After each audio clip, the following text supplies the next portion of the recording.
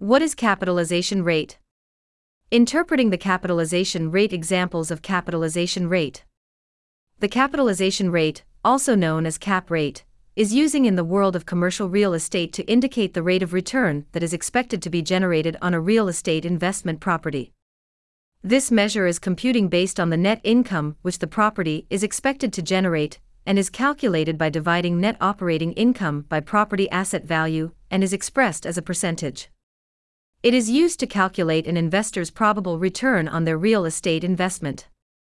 While the cap rate is useful for quickly comparing the relative values of similar real estate investments in the market, it should not use as the sole indicator of an investment's strength, because it ignores factors such as leverage, the time value of money, and future cash flows from property improvements. There are no clear cutoffs for what constitutes a good or bad cap rate, and they are highly dependent on the property and market circumstances. Understanding capitalization rate. The cap rate is the most using metric for evaluating the profitability and return potential of real estate investments. The cap rate essentially shows a property's yield over a one-year time horizon, presuming the property was purchased with cash rather than a loan. The capitalization rate is the inherent, natural, and unleveraged rate of return on the property. Capitalization rate formula. The capitalization rate can be calculated in a variety of ways. The capitalization rate of a real estate investment is calculating by dividing the property's net operating income, NOI, by the current market value, according to the most common formula. Mathematically, capitalization rate equals net operating income / current market value. The net operating income is the anticipated annual income earned by the property, such as rentals, after all expenses for managing the property have been deducted. The cost of normal facility repair, as well as property taxes, are included in these charges. The asset's current market value is the property's current market value based on current market rates. In another variant, the amount is calculating using the property's initial capital cost or purchase cost. Capitalization rate equals net operating income / purchase price. The second form, on the other hand, is not very popular for two reasons. First, it produces inaccurate results for old properties purchasing at cheap prices several years / decades ago, and second, it cannot use to divide inheriting properties because their purchase price is zero, making division impossible. Furthermore, because property prices fluctuate so much, the first version, which utilizes the current market price, is more accurate than the second, which utilizes the fixed value original purchase price. Examples of capitalization rate. Assume an investor has $1 million to invest and is considering one of two investment options. 1. He can buy government-issued treasury bonds, which pay a nominal 3% annual interest and are considered the safest investment, or 2. He can buy a commercial building with multiple tenants who are expected to pay regular rent. Read more.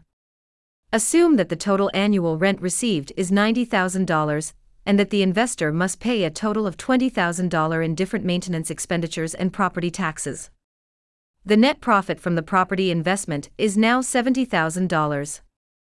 Assume that the property value remains constant over the first year. The capitalization rate will computing as net operating income / property value equals $70,000 /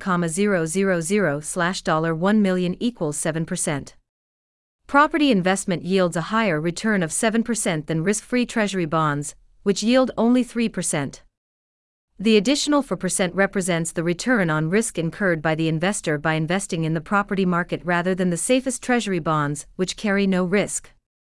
Property investment is risky, and there are a number of scenarios in which the return, as measured by the capitalization rate, can differ significantly.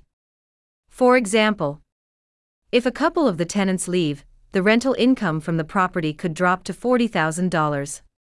After deducting $20,000 for different maintenance expenditures and property taxes, and assuming a $1 million property value, the capitalization rate is $20,000 / $1 million equals 2%.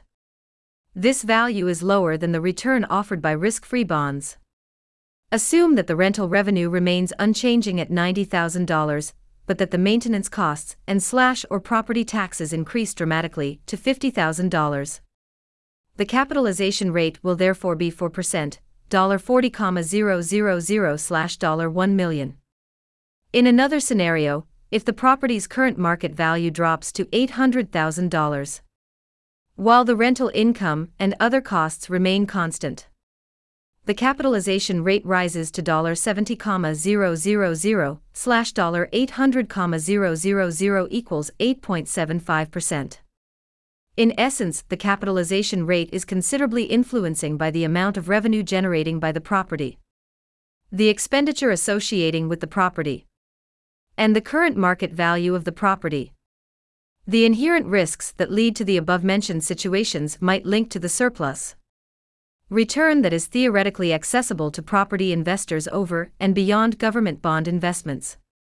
The following are some of the risk factors: age, location, and status of the property. Property type: multifamily, office, industrial, retail, or recreational. Tenant solvency and regular receipts of rentals. Term and structure of tenant lease. The overall market rate of the property and the factors affecting its valuation. Macroeconomic fundamentals of the region, as well as factors impacting tenants' businesses. Interpreting the capitalization rate. Cap rates are highly variable since they are dependent on forecasted predictions of future revenues.